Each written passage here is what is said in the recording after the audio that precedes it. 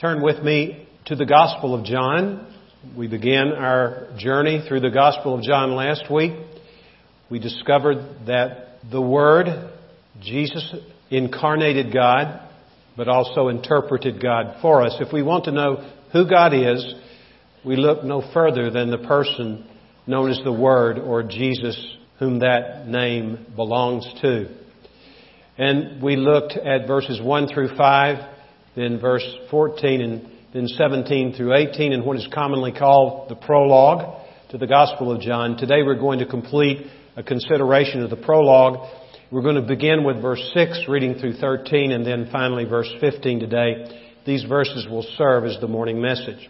I'm reading from the New American Standard Bible and invite you to follow in whatever version you have handy. John chapter 1, verse 6. There came a man sent from God, whose name was John. He came for a witness, that he might bear witness of the light, that all might believe through him. He was not the light, but came that he might bear witness of the light. There was the true light, which coming into the world enlightens every man. He was in the world, and the world was made through him, and the world did not know him. He came to his own, and those who were his own did not receive him. But as many as received him, to them he gave the right to become children of God, even to those who believe in his name, who were born not of blood, nor of the will of the flesh, nor of the will of man, but of God. And now verse 15. John bore witness of him and cried out, saying, This was he of whom I said, He who comes after me has a higher rank than I, for he existed before me. A careful reading of the Gospel of John reveals that it has the sense of a trial embedded in it. We see this in the terminology that is used in the Gospel of John.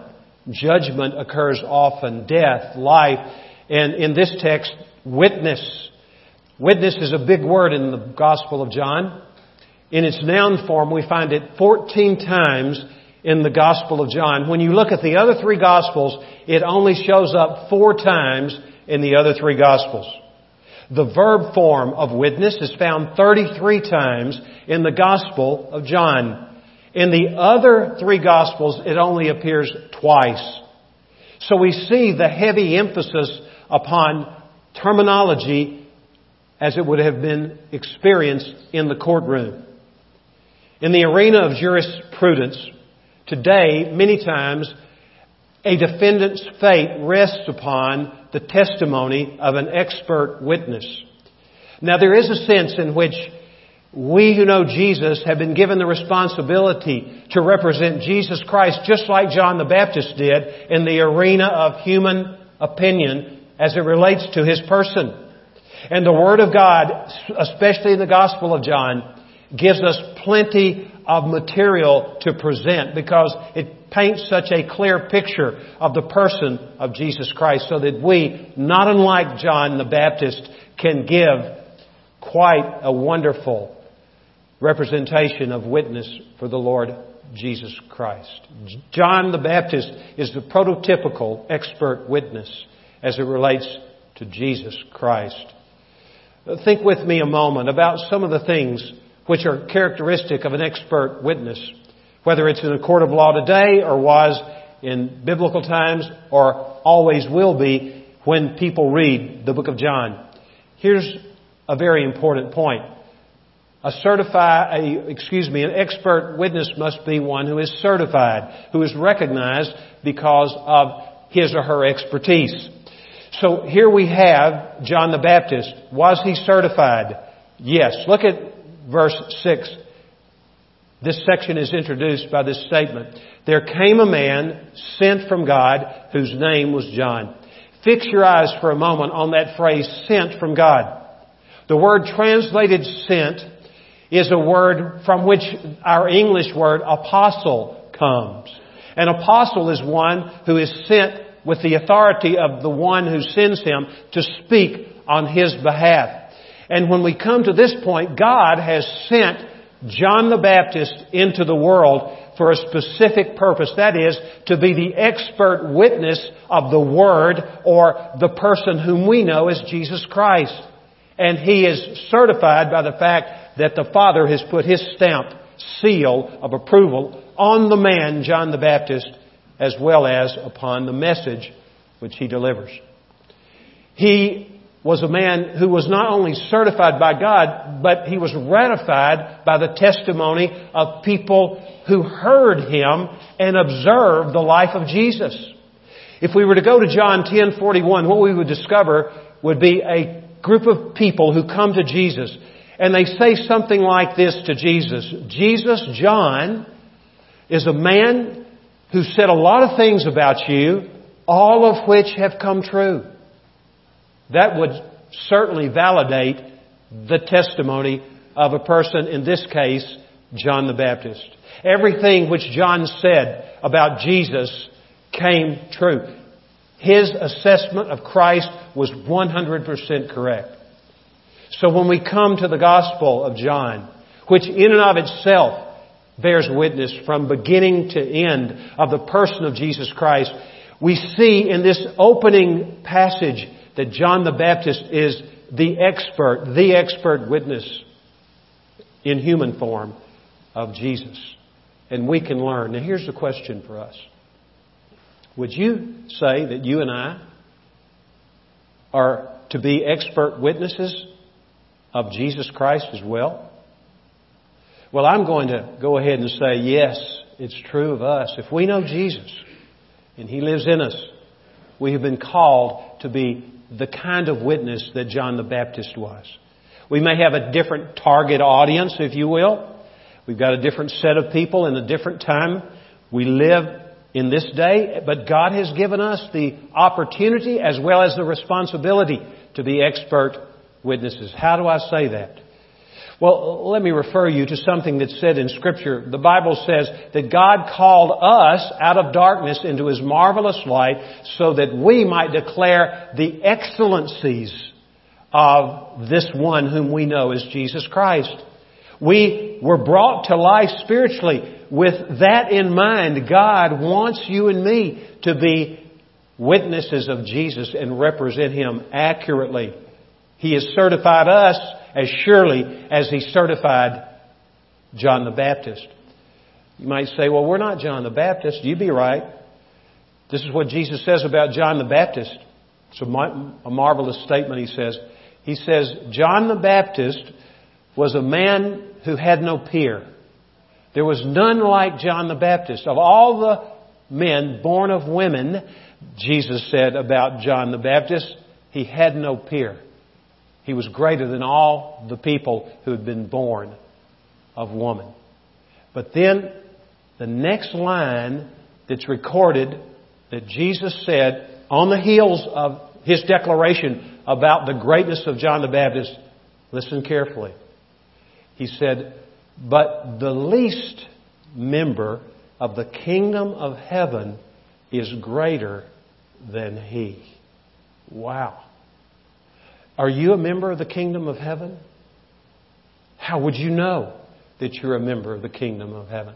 Blessed are the poor in spirit, for theirs is the kingdom of heaven. And all the Beatitudes, if you followed them down, blessed are those who mourn. Blessed are those who are gentle. Blessed are those who hunger and thirst for righteousness. Right on down the line. If you're a person who is hungered after God and you have come to know Christ as your Lord and Savior, you are a member of the kingdom of heaven.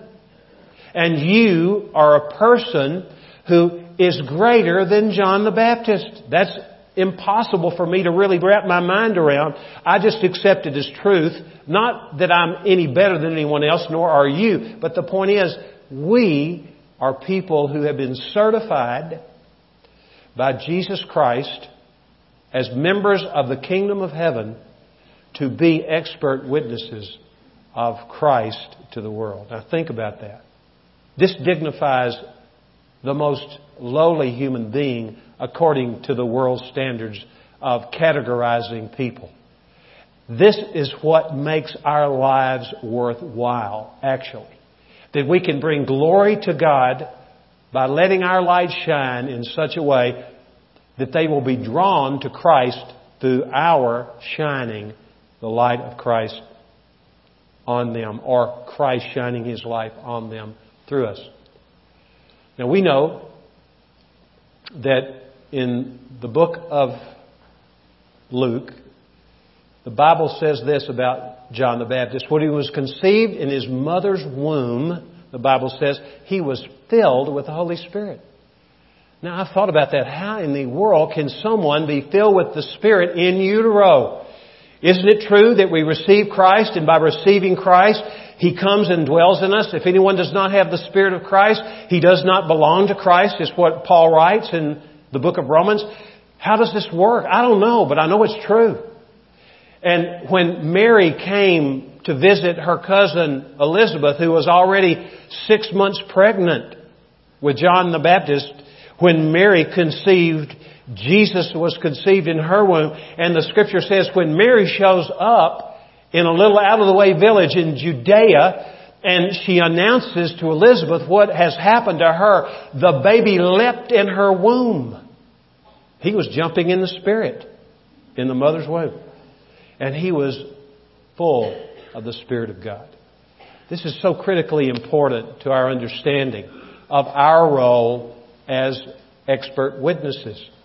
You say, I have no expertise, Mike. The very idea that I could be an expert in sharing the Lord is outlandish. Well, let me tell you, it may be outlandish, but it's something that's achievable if you know Jesus and you are filled with His Spirit, that is controlled by His Spirit. Turn to chapter 15 of John for a moment. Let's look at verses 26 and 27 of John 15. Jesus says in John 15:26, when the Helper comes, whom I will send to you from the Father, that is the Spirit of truth, who proceeds from the Father, He will bear witness of me. So, let's get the picture. What is the Holy Spirit's responsibility, among others? To bear witness to Jesus, correct? Now look at the next verse. And you will bear witness also because you have been with me from the beginning. Now He's talking obviously to the apostles. Jesus had been with them from the beginning of His public ministry, and they were to bear witness of Him. The Spirit of God is with you and me. Now watch this as we turn to chapter 14. Turn back to chapter 14 a moment. And let's look at verses 16 and part of 17. John 14:16 says, and I will ask the Father, and He will give you another helper, that He may be with you forever. That is the Spirit of truth. The word another means another just like me. So Jesus is saying, I will ask the Father, He will give you another helper just like me, the Holy Spirit, that He may be with you forever. Guess what? When you received Christ, the Spirit came to live in you. And He's with us, not just for time, but for eternity. He's with us forever. So when I go to witness to somebody, do you ever get sort of the shakes inside at least when you think about sharing Christ with people? There have been occasions when I've just been bold as a lion. Most of the time, I'm as timid as a lamb when it comes to sharing Christ. But I go against the grain of what my natural inclination is. I say, okay, Lord, here we go. And share Christ. Here's what you can always be sure of. You may be alone when you're sharing Christ. It's best to be with someone else when you're talking to others about Jesus. He never sent people out alone to share Him with others. He always sent someone with a person. That's the best scenario. But let's say you find yourself in a situation where you're alone. Are you really alone? Why? Because the Holy Spirit is indwelling you. And He has gone ahead of you, and He has borne witness of Christ before you're there. And while you're witnessing, it's the Holy Spirit who is communicating through you. It's not up to you and me. It's up to our yielding ourselves to the Spirit and trusting Christ enough to share Him. Expert witnessing has to do with the Spirit Himself working through you and me. And believe it or not, He wants to do that through every one of you who knows Jesus Christ. There's no question about it. So we are expert witnesses, not because of anything unusual in us, but because of the uniquely unusual person who indwells us, namely the Spirit of the Lord. Well, let's go back to where we began today, to chapter 1.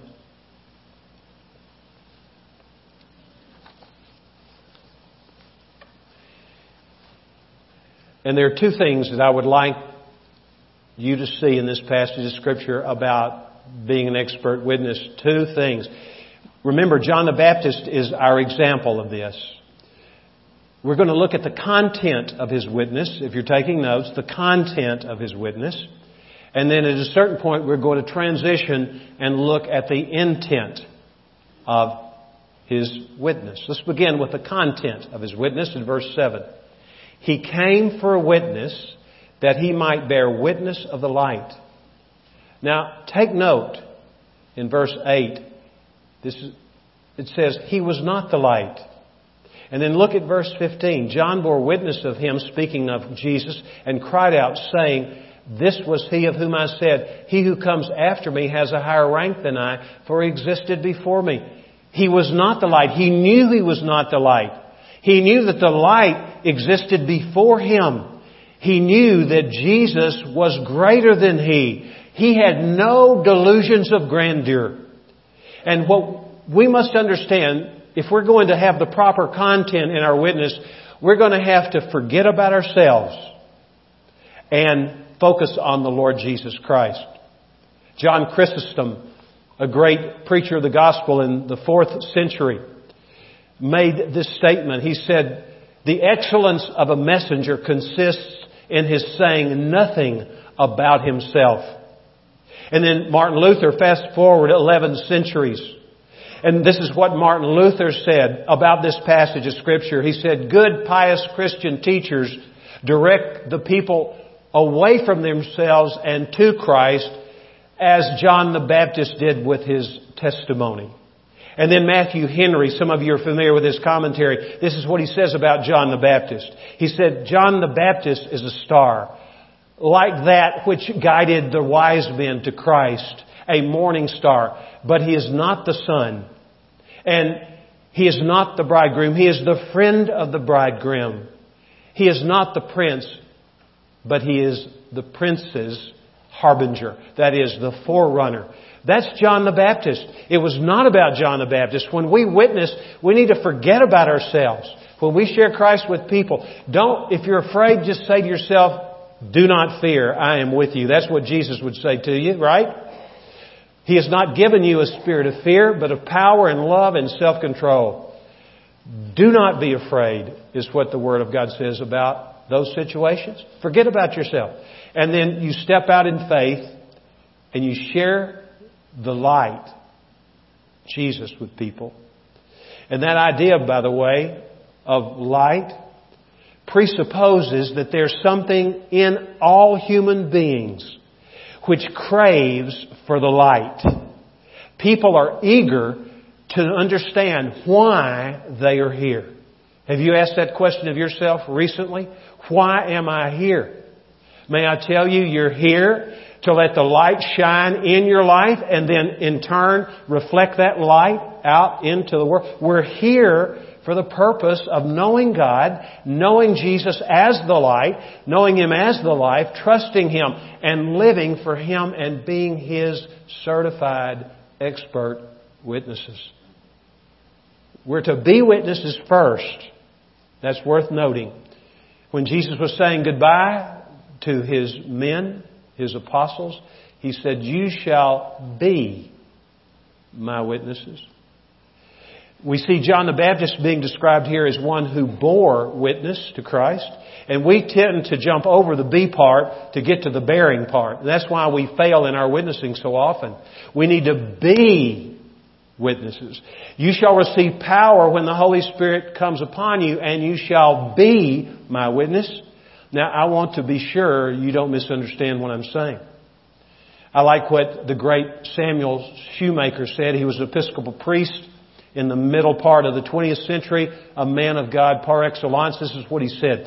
He said, I cannot, by being good, speak of the atoning work of my Lord Jesus Christ and His resurrection from the dead. Look, we are to share the gospel, but we need to be before we do.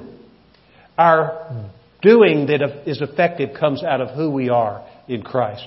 It's the life of Christ. It's the fruit of the Spirit that comes out of us that leads to people who become fruit, who come to know the Lord Jesus Christ.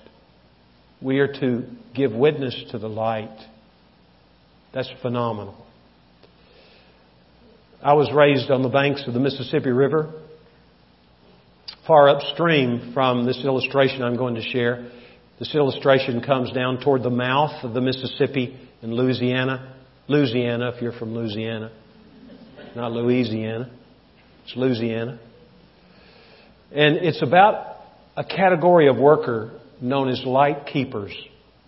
In the late 19th into the early 20th centuries, there was this cadre of people whose responsibility was to keep the navigation lamps lit, filled with coal oil, through rain, sleet, whatever kind of weather came, fog.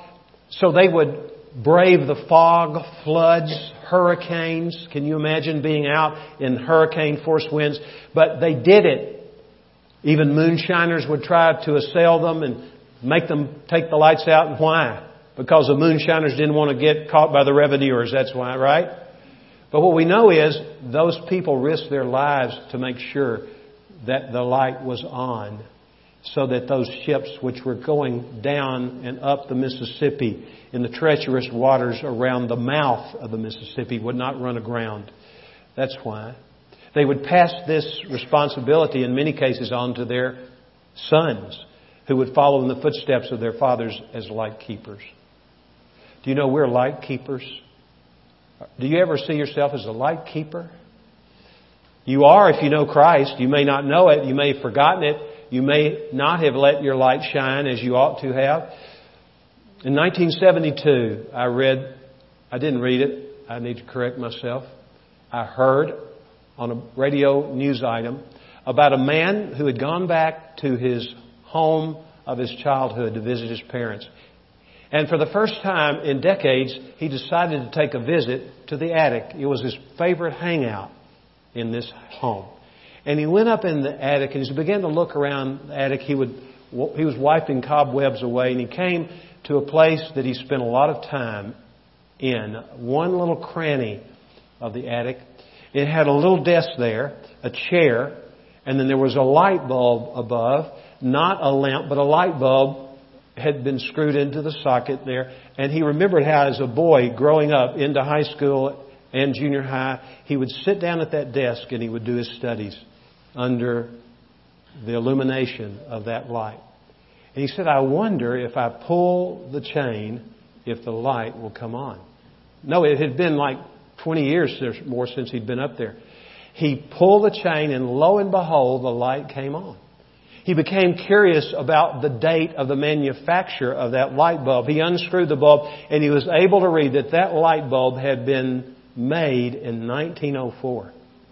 1904 and 1972, if I can do subtraction right, that's 68 years. It had fallen into disuse. Why? Because the light bulb had not been turned on. The light bulb had the capacity to shine. It needed connection, of course, and it needed a pull of a chain. And he said, I had forgotten that it was there. The light was there in principle all along, but he had forgotten it. Now, here's an application for our lives as followers of Jesus. It's easy for us to not have the kind of walk with the Lord that we don't let Him shine through our lives. But what a wonderful opportunity we have. John the Baptist, the expert witness, he shone, didn't he? If we were to go to John chapter 5, verse 33, this is what we read. Jesus says this about John the Baptist. He was a light who was burning. I like that word. Was burning and shining. And you rejoiced for a while in His light. A lamp burning. The lamp is not the light. The lamp emits light because the lamp is the reservoir of oil that when lit, it burns and it shines. And people rejoice, as they did in the shining of John the Baptist, in the light. Do you know, there will be nothing quite like it for our lives, individually or collectively as a church. When we come into this place, and those of us who know Jesus, we are walking in the Spirit. We're seeking the Lord. We're spending time alone with the Lord. We are in league with the light. Then the light's going to shine right in here. The glory of God is going to be in here. And people will know there's something different in this room without a word ever being sung or said, because of the presence of Christ in your life and my life and our commitment to let His light shine through our lives. Is that anywhere remotely like your life? Well, if it isn't, it can be. If you know Jesus, it should be. And it's a wonderful opportunity which is given to us to be expert witnesses of Jesus. The content. What is the content to be of our expert witness? Not us. Let me go ahead and make another comment about that before we go forward. Do you know what happens sometimes after you get over yourself and the fear of failure and the fear of being rejected, and you go ahead and you share Christ, and all of a sudden the Lord uses you to help someone come to faith in Christ? Maybe not the first time you share, but as you cultivate a relationship, that happens. Then you get some success. Who gives the success? It's the Holy Spirit, right? And so you think, wow, this is pretty exciting. And so you let that light shine out of your lamp, and it burns, and you share. And here's what can happen. After a while, you can get proud about that. You can be scared to begin with, but you can get proud. You know, neither of those is acceptable. Why? Because we're to focus on the light, on the person of Christ. Now let's go on quickly with regard to the intent of the witness. The content, we know, is the light, not us. The intent is really found in specific in verse 12. But let's read everything leading up to that. Verse 9 says, "There was the true light, which coming into the world enlightens every man." In what way does Jesus enlighten every person? Well, here's the way it works. Look at verse 10. "He was in the world, and the world was made through Him." Who created this world? He's speaking of geography when he uses the word. Cosmos is the word in both cases. He's talking about the physical world, the universe. That's what he's talking about. Who made it? We saw last week in verse 3, all things came into being through Him, and apart from Him nothing has come into being that has come into being. Isn't it true? Some of you could give testimony of this, and we could go all over the world where the gospel has never come. And inherently people will know there's a God. It's what Solomon says in the book of Ecclesiastes. God has put eternity in the hearts of men. It's there in the sense we innately know there is a God. And one of the reasons we know, we see it in creation. I can tell you every time I crest the hill coming this direction on Westwind, I top that hill, I am finding myself with my breath being taken away almost every time. Every time I see that mountain right in front of me, it speaks so loudly of the Creator God. It is awesome to live in this world, to see the sunsets here in El Paso and the different features of our desert area. Anywhere you and I go in the world, we see things that are magnificent representations of a power that is great, the Creator. And Jesus was the agent of the creation. He enlightens every man. Psalm 19 says, "The heavens declare the glory of God. The skies proclaim the work of His hands." Day after day, they, would be the heavens and the skies, pour forth speech without ever uttering a word. But they are reflections of God, and Jesus is the one who is the Creator, and it was He who was the agent of the creation of the world. So that's how He enlightens every man. He puts that in the hearts of men all over the world. In 10, let's go and read it again in its entirety to get the sense of the last part. He was in the world was made through Him, and now He makes a shift in his usage of world. And the world did not know him. Now, the way in which John uses, especially, and really the entire New Testament uses the word world most often, overwhelmingly this is true, is mankind organized in rebellion against God. Can you listen to that one more time? The world, as it's used here in chapter 1, verse 10, the last usage, it's mankind organized in rebellion against God. Who is the organizer? Well, John tells us in 1 John chapter 5, verse 19, the whole world, it's talking about the world system, the whole world is under the control of the evil one. Who might the evil one be? Satan. So the world did not receive him. Does that surprise you that the world did not receive Jesus? Well, absolutely not. Satan hates Jesus, doesn't he? He hates him. He's tried from the beginning to kill him and to displace him in the hearts of people in whom Christ lives. The world did not know him. Now look at verse 11. He came to his own, and those who were his own did not receive him. What's the opposite of receiving, by the way? What? Rejecting, yes. Keep your place here and go to the 19th chapter of John. Verse 27. John's wording is identical in both of these sections. It's conceivable, if not probable, that he wrote what we know as John 1:19 all the way to the end and then came back and wrote the prologue. So maybe these words came first in his writing, and he was reminded by the Spirit when he came to write the prologue, this part we're looking at today and did last week. He remembered this event out of the life of Jesus. Look at verse 27 of chapter 19. Then he said to the disciple, "Behold your mother." And from that hour the disciple took her into his own household. Now if you have a New American Standard Bible, what you note probably is household is in italics. Whenever there's a word that's in italics in your Bible, what that says to us is it's really not there in the original text. It's just put there by the translators in hopes that it will make better sense to us. Here's what it literally says. From that hour the disciple took her, Mary, that is, the mother of Jesus, into his own.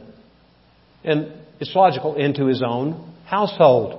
Now let's go back with that in mind and look at verse 11 again. He came to his own household, and those who were his own did not receive him. Jesus came to Nazareth. Was he well received in his hometown?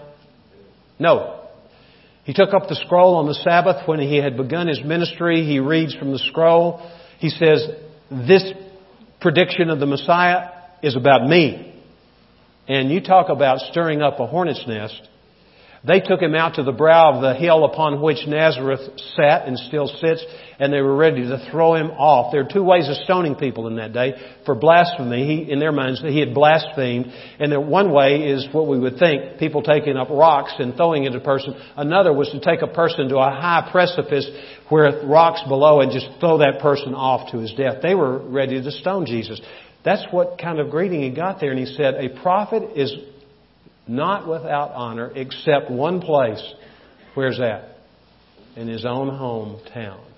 In his own home. Was he well received in his own home? What about his brothers and sisters? Did they think he was the best thing since sliced bread? I don't think so. What did they say to Jesus one day when Jesus was teaching?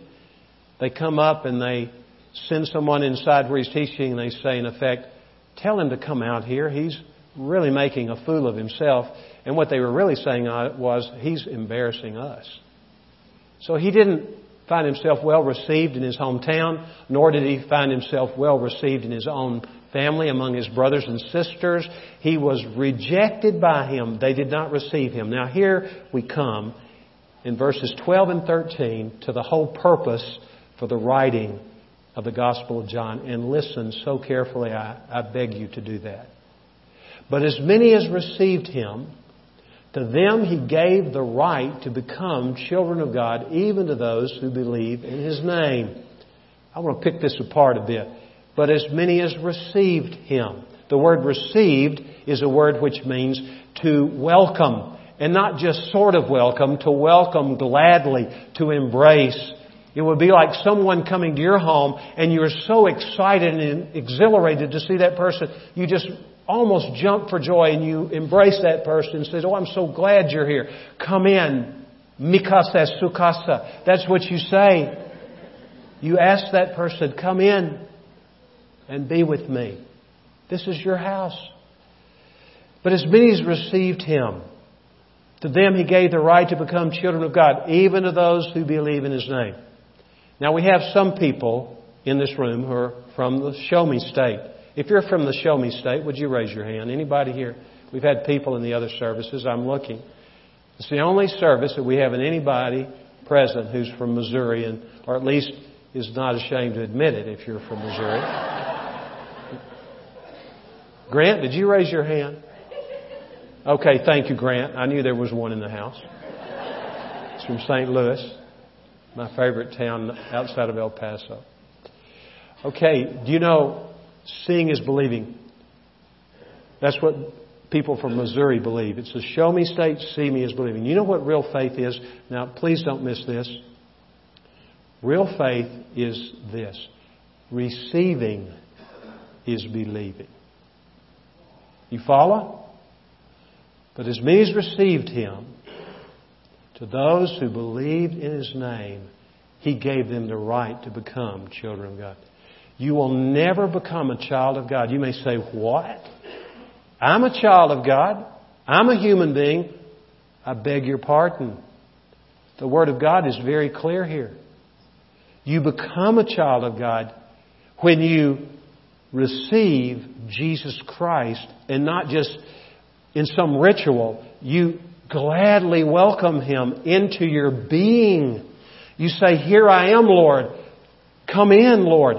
And don't just be my guest. You be the host here. You be the dominant one in my life. You be the Lord of my life. You be the one who calls the shots in my life. Lord, would you please do that, Lord? And when that moment occurs, you become a child of God. You receive the right. We talk a lot about rights in our culture. Well, the word right is a compound word in the original language. It means out of being. Ek ousia or ex ousia. Ousia means being. Ek is a preposition, or ex when it's affixed to a word which begins in a vowel. Ex ousia. It means out of being. What does that mean? Where is our authority? Our authority is in us, because the one who is the authority, the Word, is in us. And that authority is conveyed to us. We are keepers not only of the light, but we're also keepers of the authority. And we let the light shine through us. And we share in His authority.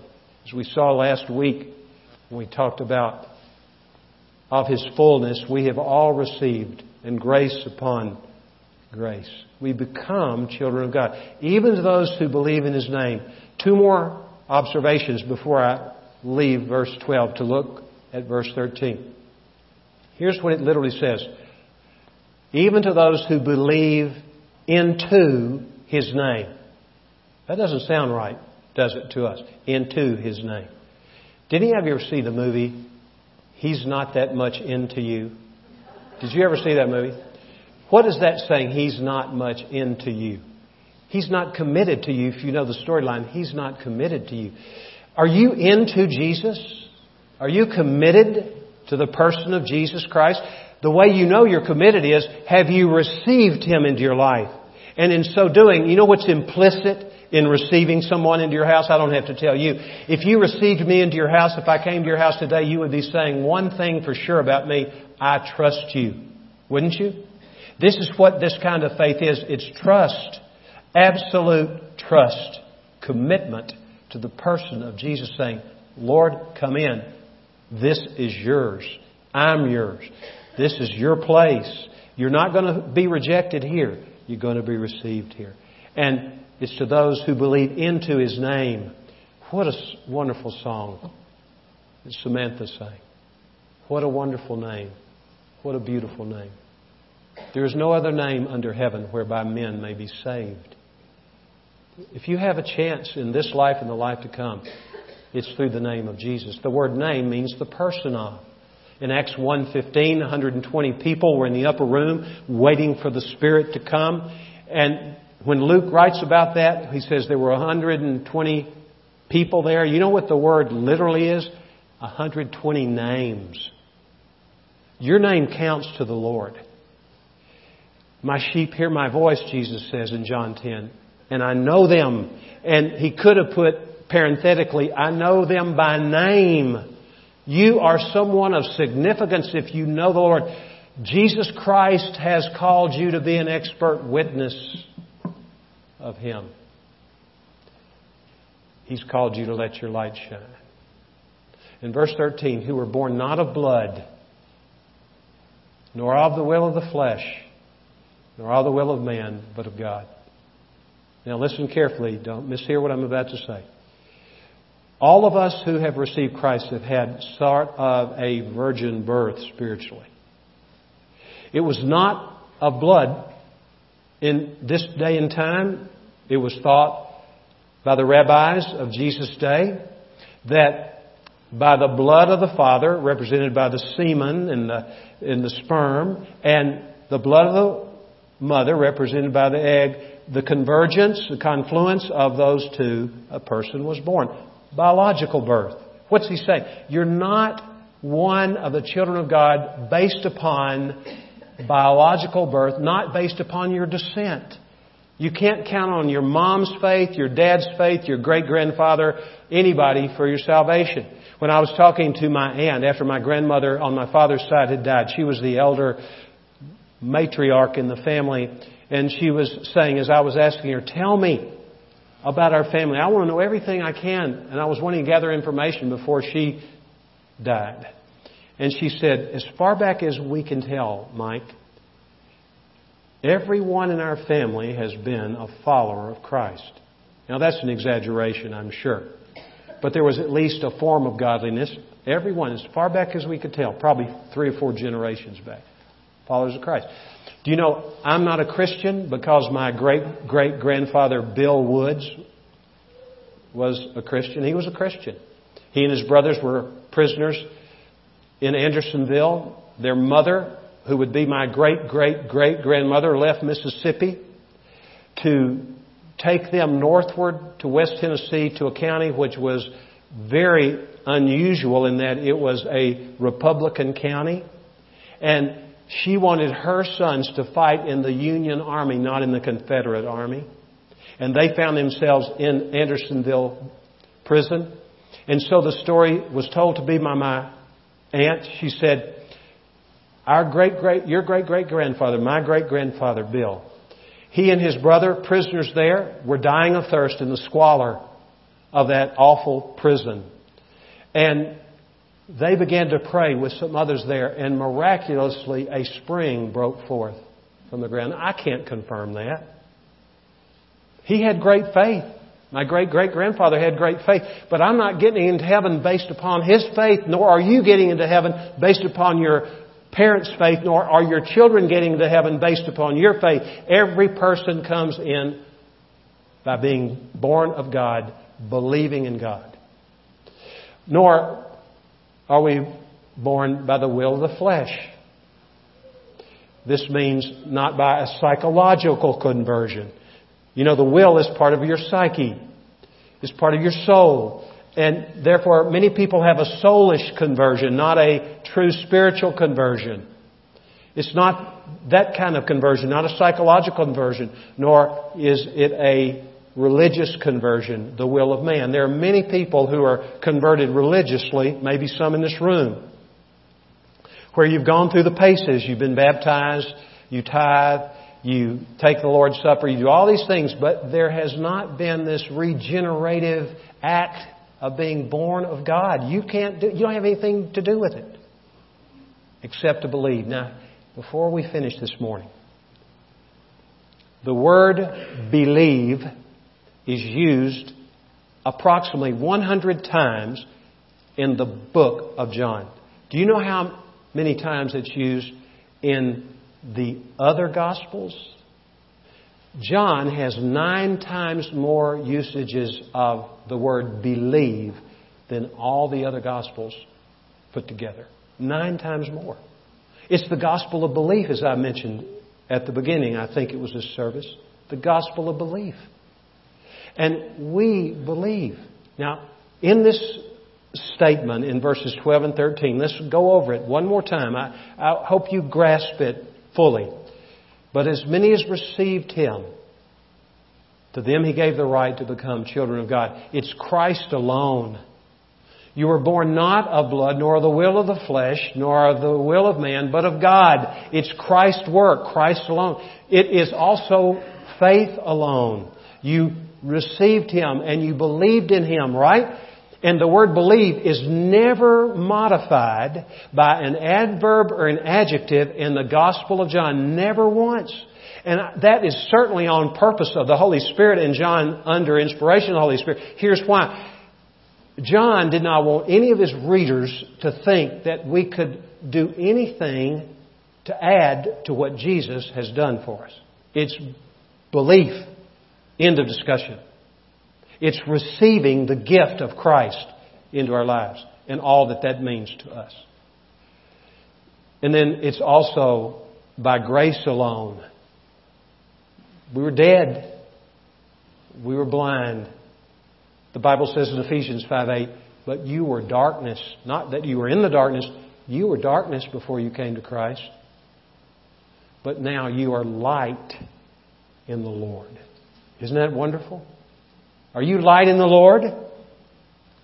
Well, if you know Jesus, if you really know Him, you're light. And our great privilege is to join a long line of expert witnesses. And Christ is calling us today to let our light shine.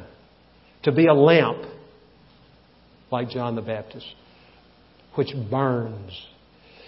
That reminds me of what Jeremiah said when he tried to keep quiet about the Word of God. It was like a fire in his bones. Anything like that go on in your heart? When you try to keep quiet about the Lord, some of you have let the fire burn down. Remember what Paul wrote to Timothy. Fan into flame the gift of God that is in you through the laying on of hands. Get those bellows working. Fan it into flame. There's nothing quite like being a person who has been given the privilege of witnessing to the light. Let's pray. Father, we ask Your forgiveness for forgetting about Jesus as our light.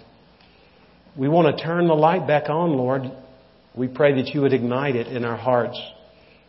That we would be committed more than ever to be expert witnesses for Christ. Just to share the Lord, to spread the seed indiscriminately in El Paso. That we would just sow this city down for the glory of God. And we know what will happen, Lord. People will come to You. Help us to be good stewards of those who do. In Jesus' name we pray. Amen.